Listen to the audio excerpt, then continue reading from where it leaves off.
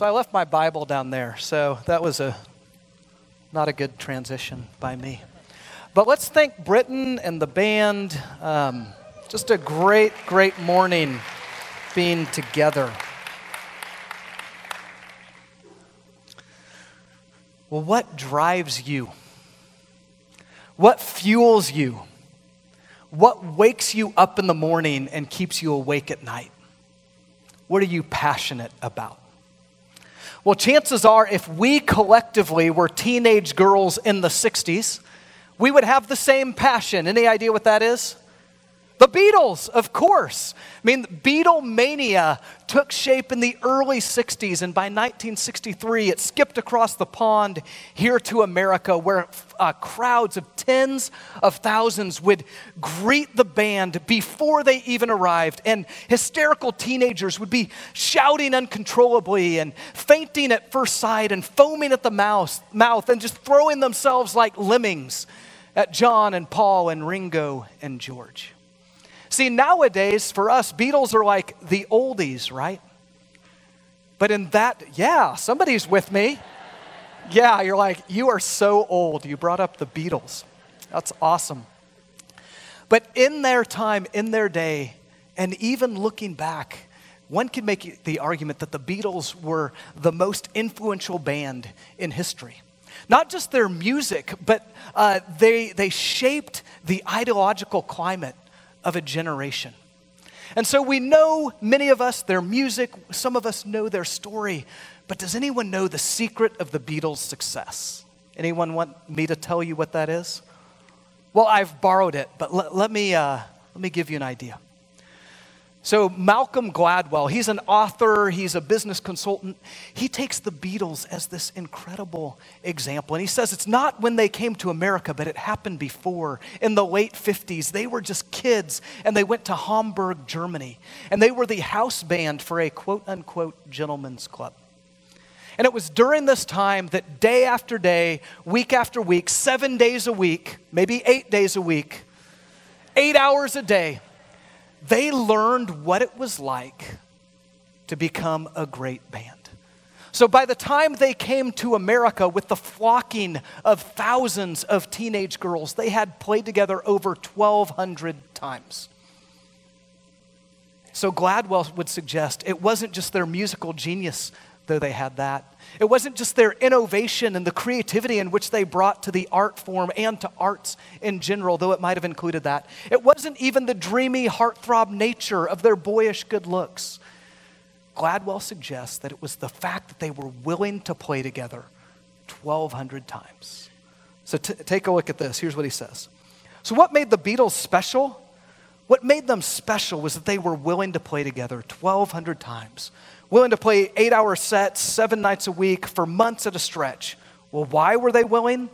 Because they believed in the notion of meaningful work. They had an opportunity to throw their heart and mind into something and get something back, and that made all the difference in the world. What made all the difference in the world? What made them special? Gladwell calls it meaningful work. They found purpose. They found meaning. I'm just going to give it one word. The word is passion. They had passion. That's what we're talking about today. And I want to ask again, what drives you?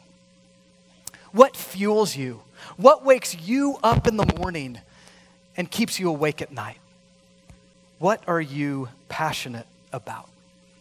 So we're in this I Am series where we're on this journey of discovering who God has made us to be. We all have lives that have been given by God. We want to make a difference, whatever that looks like, but so many of us feel lost and we feel helpless. We feel squashed down. We feel like we don't have much to offer. And so this series, we're taking a look at that because we believe that each one of us here has been created by the Master. Exactly how he wants us to be, to do good works that God wants us to do. And so we've used this image of the arrow. It's an image that we've had at Heartland for a while where we've said we want to be an arrows out people. We want God to use us to make a difference out there. That's what we've said. And so we're trying to unpack a little bit more about what that looks like. And so if you have been journeying with us, you know some of the elements that we're using with this image of the arrow. So the first is the shaft of the arrow. That's the structural piece that holds it all together. And we've said that the thing that gives structure to our lives and our purpose is understanding God's story and how it relates to our story. Do you remember this? So we find who we are in God's story and the way he intersects our lives with our story. And so that's a powerful place to begin, but that's not all there is to understanding our identity, our passion, our calling, all of the above. It would be just like throwing a stick at a target and hoping it will stick. So we've been bringing some clarity to that. Last week we talked about that God has given us gifts that he wants to use, that he empowers with his Spirit to make a difference. And so we've said gifts are like the knock at the end of the arrow. That's the thing that you connect to the string and you pull it back, and that gives power to fly. Today we're using this image to say, in this arrow there are these fletchings, these feathers.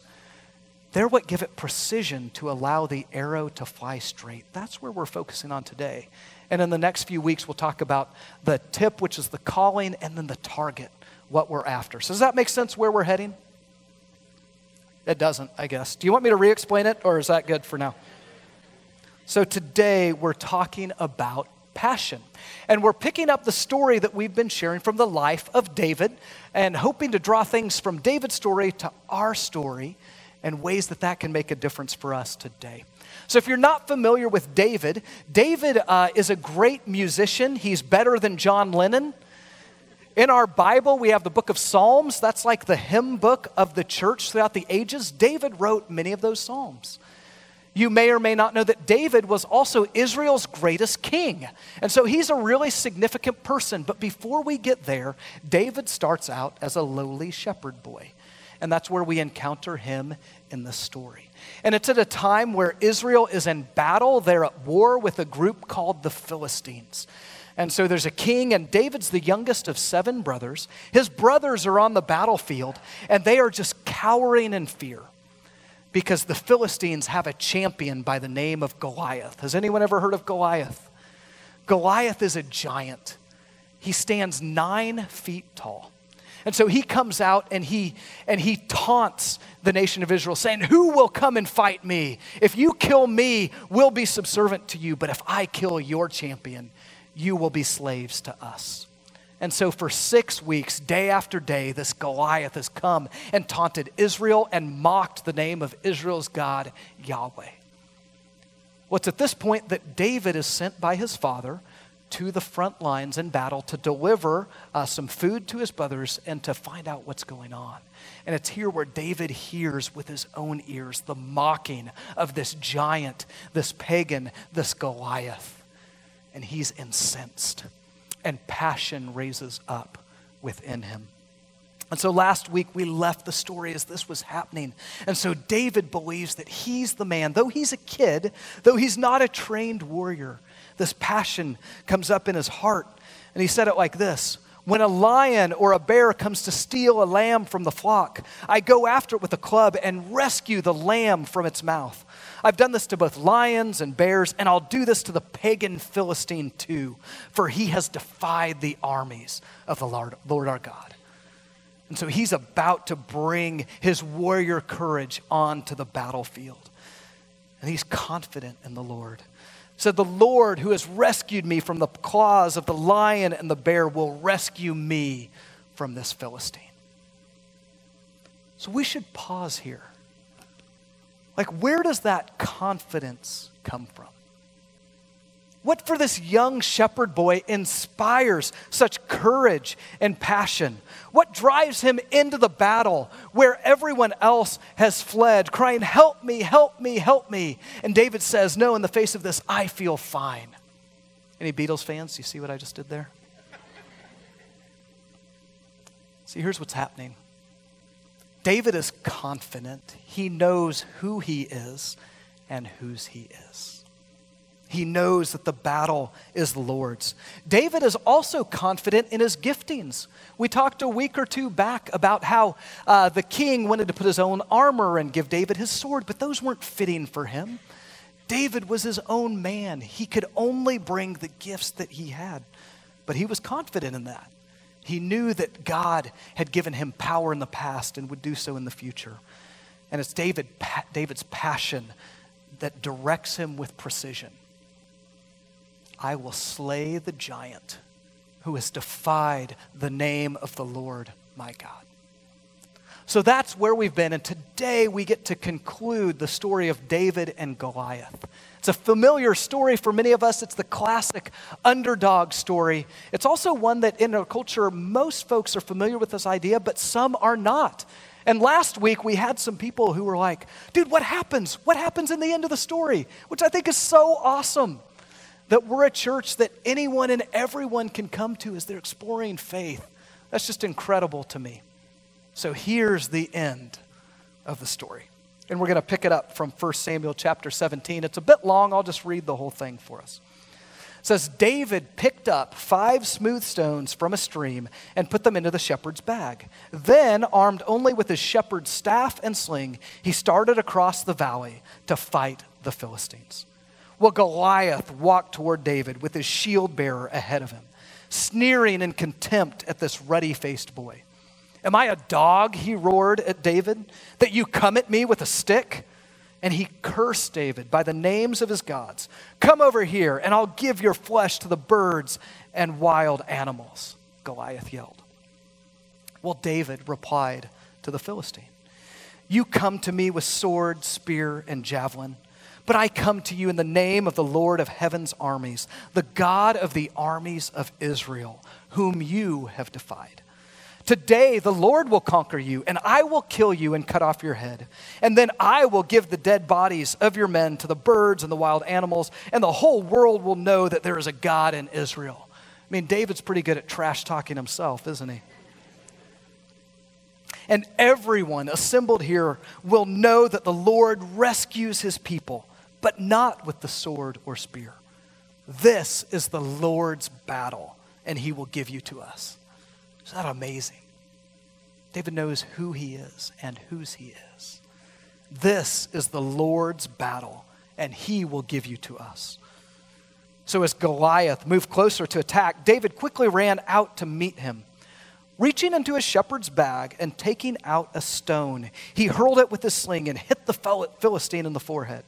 The stone sank in, and Goliath stumbled and fell face down to the ground. It's a powerful story, isn't it? It's the classic kind of underdog, the unsung hero, this young, small person against this huge giant. And it's been one that's inspired courage for many throughout the centuries. It's also a story that you may have heard from people like me from the front, just encouraging you, like the underdog. It's kind of like the Christian Rudy, like you can do this, which is in part true. But Malcolm Gladwell, again, the author and business consultant, has a very interesting take on the David and Goliath story. He wrote a book called David and Goliath, Underdogs, Misfits, and the Art of Battling Giants. And so it offers some great business insights on how small startups have advantages that they can learn to use and conquer some of the industry giants out there. Some really good and helpful stuff, and maybe some stuff that isn't great or isn't super helpful. Marketplace book that might be of interest to you. But he also draws on this image and brings a really great biblical perspective as well. And so what he does in the book when he unpacks the story of David and Goliath is he just makes us ask a critical question. Who's the underdog? Who's vulnerable in this story? Because many of us, myself included, have thought, well, clearly it's David. But think about this. Goliath is a giant. He's muscly, he's got a long reach with his sword, and hand-to-hand combat, he's unbeatable. But David has other gifts. David's quick, he's nimble, he's agile, he's confident, he's overcome predators, he's protected the flock, let alone he has God on his side. And David has the ability to outthink, to do something differently, to be unconventional. He has the power of a sling. What we know about Goliath being 9 feet is he's bogged down with armor. He's got a huge sword. We're told in the text that he has a shield bearer who goes in front of him. Well, one thing we know in modern medicine is that those who are natural giants in our day, sometimes that is a medical condition that keeps the hormones, the growth hormone, that it just keeps going throughout lifetime. And the side effect often is a difficulty in seeing. So if this is the case, perhaps this shield bearer is also his handler that gets him to the right place. And if someone gets in within 5 or 10 yards, they're a dead man. But out beyond that, Goliath's the one who's vulnerable. He's a big target. And David has the devastating weapon of a sling and a stone. Now, I've often thought of the sling and a stone kind of like a little kid has the little slingshot and gets the little stone and bing, it kind of hits off. And maybe you're at worst, you're like, poke an eye out. Well, that's not what's happening here. Armies in that day had teams of slingers, and they were devastating. They could throw a rock super fast at 200 feet. The best, people like David, had pinpoint accuracy. And the force that could be wielded from this one little rock is the equivalent to a .45 handgun. Just like that. So who's the underdog in this story? Is it David or is it Goliath? So as Goliath is moving out and David is moving towards him, David doesn't need to get anywhere near. Maybe before Goliath can even see what's going on, he's been pelted with the equivalent of a stone sent from a handgun. Have you ever thought of that before? This is some things that are possible in this story. And I think that's really encouraging because if I look at my life, and maybe you're the same, I feel a lot like little puny David that doesn't have much to offer, and I cower in fear of the giants in my life. Is that true for you? Maybe for you, your giant is a diagnosis or a relational problem or patterns in the past that continue to weigh you down or circumstances outside your control that just leave you pummeled. For others of us, we may look out and this world is full of giants that need to be slayed. Giants like oppression and prejudice in all its forms. Giants like clean water, food insecurity. Giants like all those children in need of a home. Giants like the foster care system or the health care system or the need for education, care and counseling.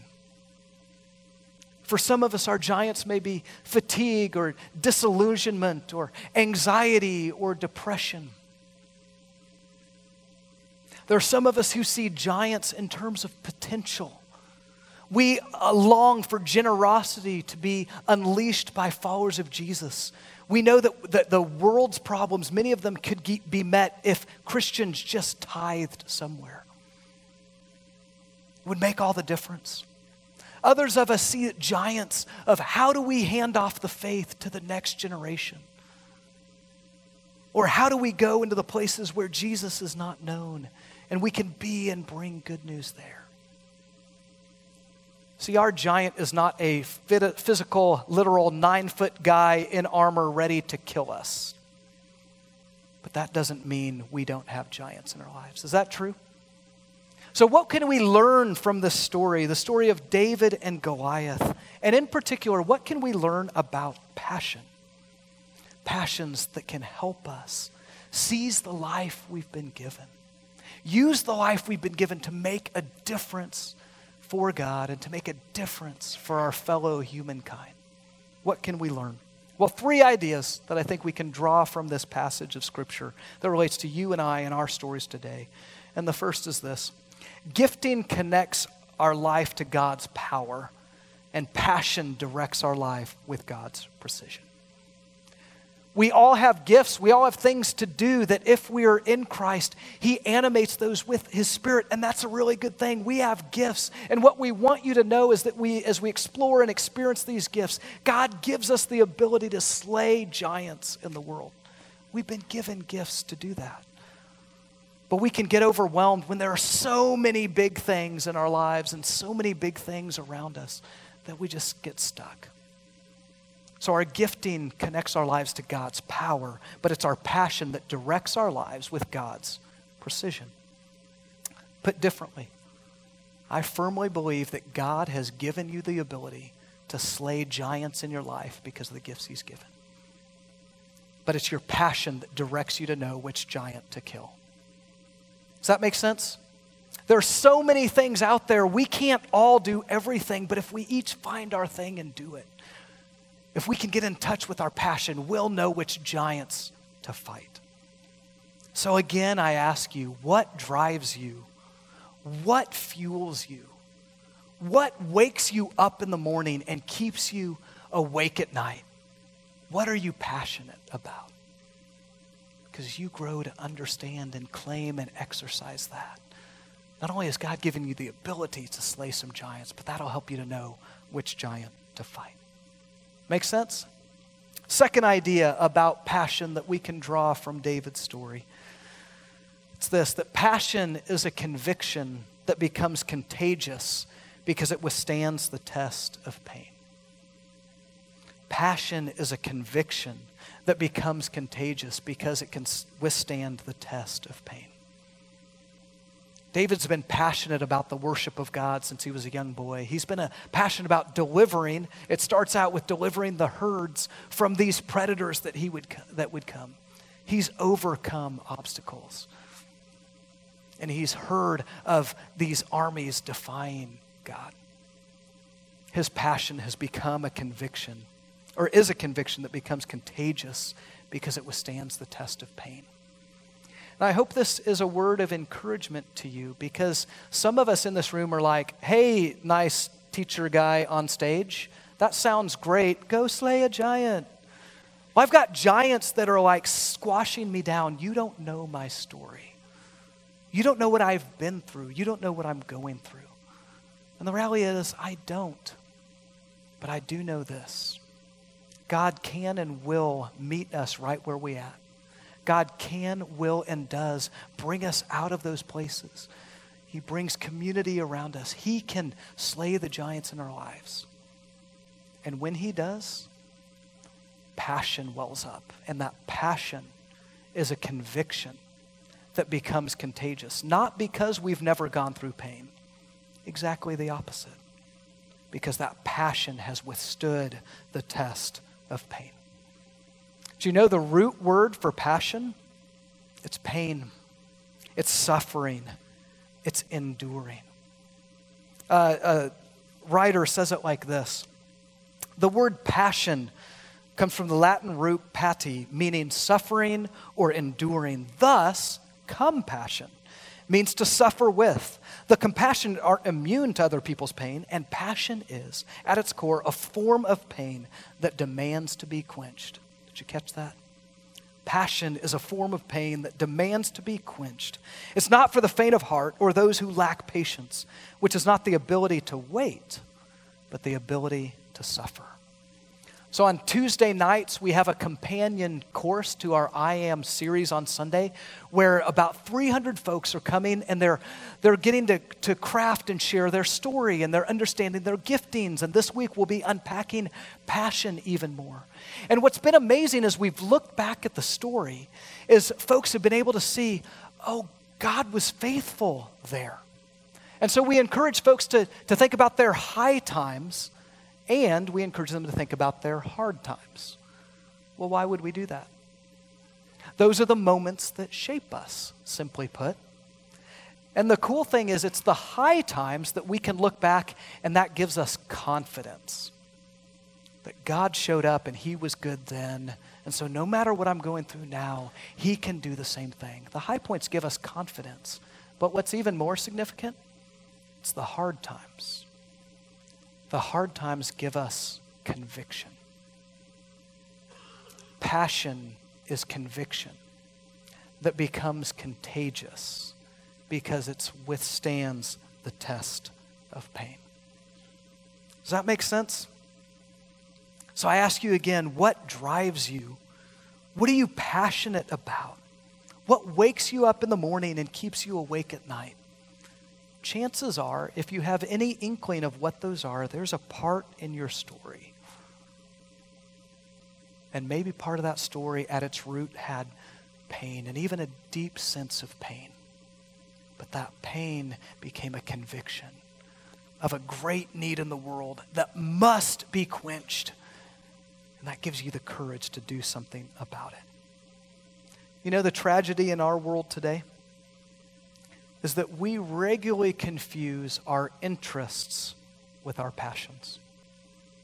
We regularly confuse things that we're interested in, which aren't bad in of themselves, but the end in mind is sort of our interests fulfill us, and our passions, those things that give conviction and purpose beyond ourselves.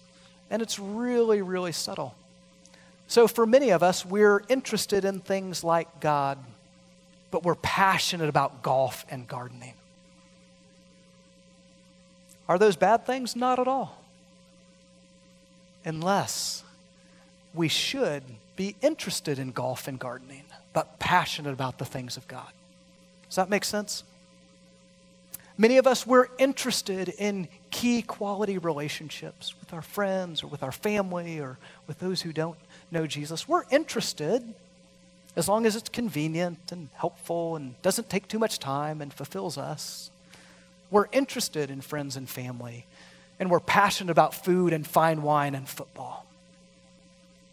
When maybe we should be interested in food and fine wine and football, and passionate about the relationships that matter most.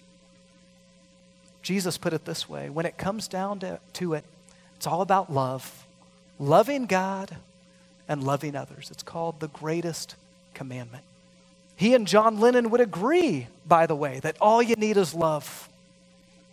Love, love, love is all you need.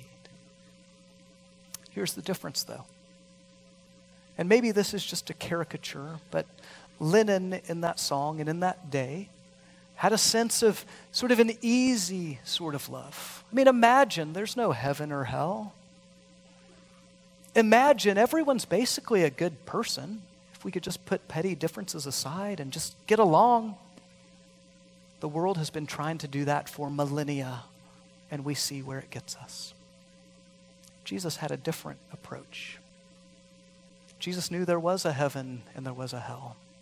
God knew humans weren't basically good, that we had no way to make ourselves right with God, nor solve the problems in the world that we've created for ourselves. So what did God do? He sent Jesus into the world as a human to live among us.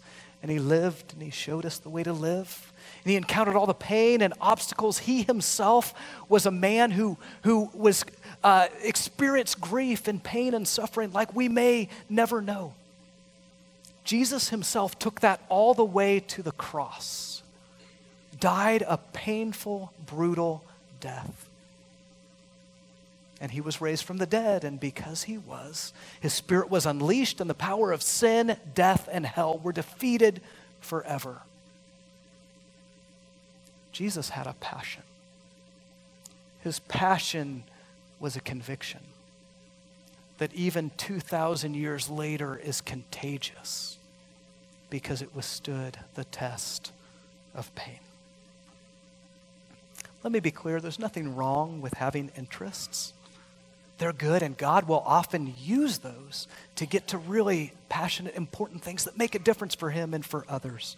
David was interested in music, but his greatest passion became that of the glory of Israel's God, that he got to display through his harp and through with a sling. David was interested in shepherding the flock, but his deepest passion was to see the rescue of God's people. So convicted with passion, he runs headlong into battle, and he's ready to display God's glory and deliver God's people. And so the passage concludes. As Goliath moved closer to attack, David quickly ran out to meet him. Reaching into his shepherd's bag and taking out a stone, he hurled it with his sling and hit the Philistine in the forehead. The stone sank in, and Goliath stumbled and fell face down to the ground. So David triumphed over the Philistines with only a sling and a stone, for he had no sword. Then David ran over and pulled Goliath's sword from its sheath. David used it to kill him and cut off his head. When the Philistines saw that their champion was dead, they turned and ran. And get this. Then the men of Israel and Judah gave a great shout of triumph and rushed after the Philistines, chasing them as far as Gath and the gates of Ekron. One more thing about passion that we can see in this passage. When passion becomes contagious, it empowers others to live out their God-given passions as well. When passion becomes contagious, it empowers others to live out their God-given passions as well. So I mentioned our I Am course that's happening on Tuesday nights that's been fantastic. We're led by some great table leaders, normal men and women just like all of us who've been on a similar journey. And they're able to share some of what God has done in their lives and what gives them the source of passion. And when I hear their stories, it creates a rise within me. I'm empowered because I see what God is doing in them and the passions that they have and the unique ways God has called them to. And so we've captured some of these stories of just normal folks like you and me that we're going to share and see if there isn't a sense of passion that rises for you, like for me, when we see these stories. When I think about what fuels me, there are seasons that are heavy seasons, and I've even been in one of those, and the same thing that sometimes can feel so taxing, like, oh, I got to go be with people.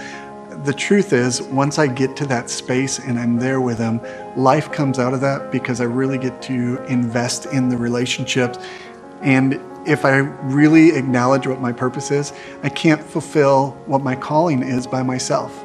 And so to fulfill the calling that I truly believe God's given me, I've got to be around people. I've got to be listening to their story, and I've got to be dreaming with them, even in times where they may feel like they can't dream.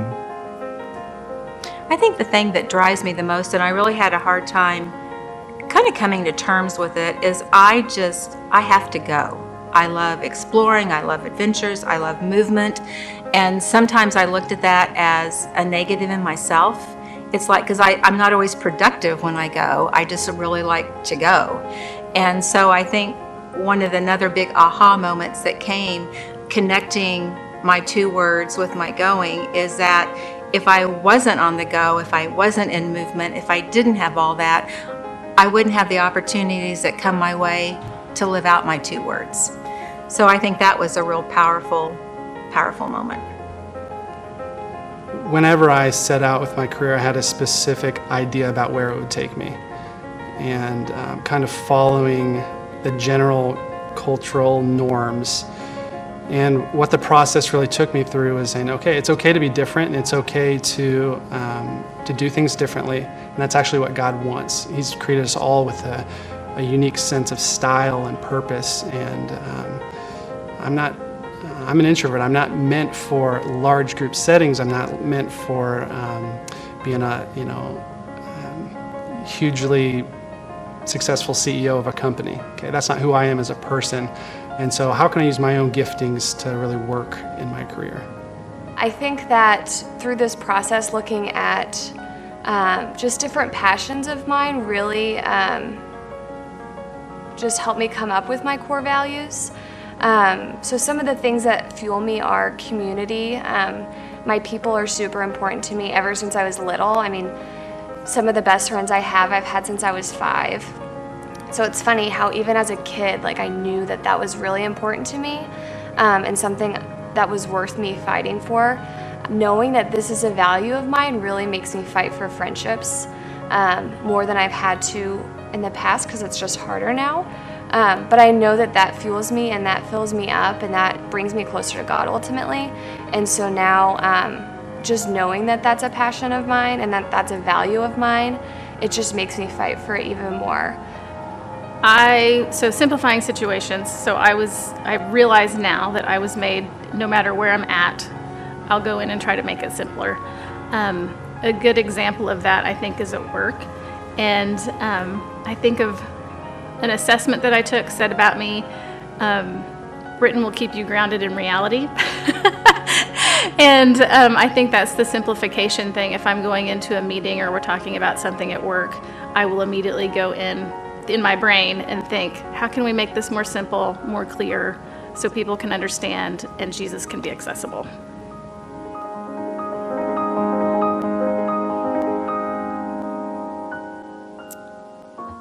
So gifting connects our lives to God's power, but it's passion that directs our life with God's precision. It's passion that's a conviction that becomes contagious, not in spite of, but because it withstands the test of pain. And when our passion is contagious, it empowers the lives of others to fulfill their purpose as well. Did you have a sense of that passion rise even as you've heard these stories? Do you have people in your life who live with that sense of passion? What they have is accessible to you. What they have is accessible to you. I think of men and women like Lisa Zolke. Lisa's on staff around here. She does our communication stuff. But Lisa has an interest in running, that she's connected with a passion to love young girls and to help direct them, to show them that they have so much to offer, that they could do and be anything they want to be and do. And so she serves and volunteers with Girls on the Run and takes her interest and connects it to a passion and helps them understand these 4th, 5th, 6th grade girls, their identity and purpose in Christ. I think of people like Forrest and Leslie Swiden. They own a series of Chick-fil-A's around town, and they've taken their interest in chicken sandwiches and business development and even mentoring. They've combined it with their passion to make a difference for the next generation of these mentees that they raise up and they equip and they empower and they send out. But what's more important than starting or continuing franchises is developing them as people with Christ-centered character. I had a chance to talk to Forrest and Leslie afterwards, and he just had tears in his eyes because it just fulfills his life's passion and calling. And he said, thank you so much, not for mentioning his name, but for connecting. Hey, what I do with my passions, it's rooted in them getting to know Jesus and what he does in their lives and them paying that forward. It's amazing. I think about people like Joe and Shelby Ratterman. Joe leads our high school ministry, and they took last weekend, middle school and high school, our students took 175 kids, 40 leaders, mostly volunteers, took these kids out on retreat who had a fantastic time, great experience. Here's a picture of this wild group. They're making a difference in real time, in real ways in our community and beyond. And as an added, just incredible cherry on top, 7 of these students made confessions of faith in Jesus Christ for the first time, where they said yes. Yeah, we can thank God for that. These passions, I find synergy with that, because I would articulate my passion is to hand off the faith to the next generation. That's what wakes me up in the morning. That's what keeps me awake at night. So I'll end as I began. What are you passionate about? What drives you? What fuels you? And wherever you're at is okay. If you're just I don't know, that's okay. Let's take some steps to discover that. If you're I have some ideas, but it's still pretty fuzzy, that's all right. Let's take some steps to bring clarity. If you know what it is, but you've forgotten, that's okay. Just get back in. Go after the giant that the God has created you to go after. So if you would, if I could have everyone stand, this won't be weird, but just stand if you would. And before we do our final song of worship, I'm just going to ask a series of questions from the stage. And I'm going to trust that the Spirit of God will use these to prompt your heart. And the hope is that as we read these questions, 2 or 3 or 4 things might pop that might be the seeds of some passion for you. Sound good? So first, ask, what am I interested in? What do I enjoy? What are my hobbies? Where do I spend my free time? Our interests may be a seedbed for that passion. Second, what am I excited about? What gives me energy? What do I look forward to doing? Those things that inspire excitement may be a seedbed for that God-inspired passion. Next question. What am I driven by? What must I do? What gets me up in the morning? Where and when do I feel most alive? If we can get some clarity there, we're starting to get some traction with our passion. Lastly, what am I burdened for? What keeps me up at night? What pain in the world do I sense God wants me to step into? Take a moment just in the quiet of your own heart. Ask the Spirit of God to meet you where you are and raise up those passions. It's a journey, by the way. If you want some more time, we'll send this out in our journey devotional. We send out each week these questions. You can get pen and paper and take one more step on that clarity journey. God, will you speak individually and collectively to us?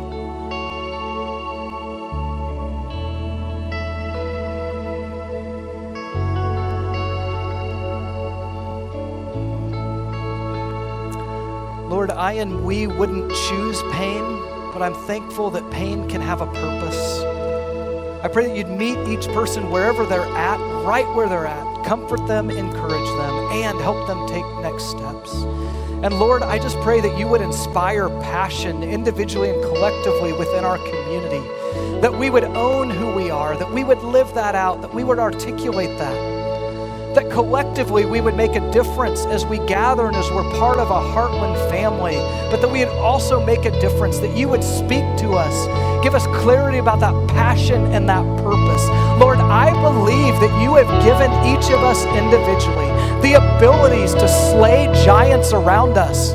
You have always used people. Use us. And Lord, will you give a sense of a passion? Let us know what you're calling us individually and collectively to do so that we might know the giant you're asking us to slay. Will you do that in our time, in our day, through us? Here we are, Lord. Here we are. Send us. Send us. Send us.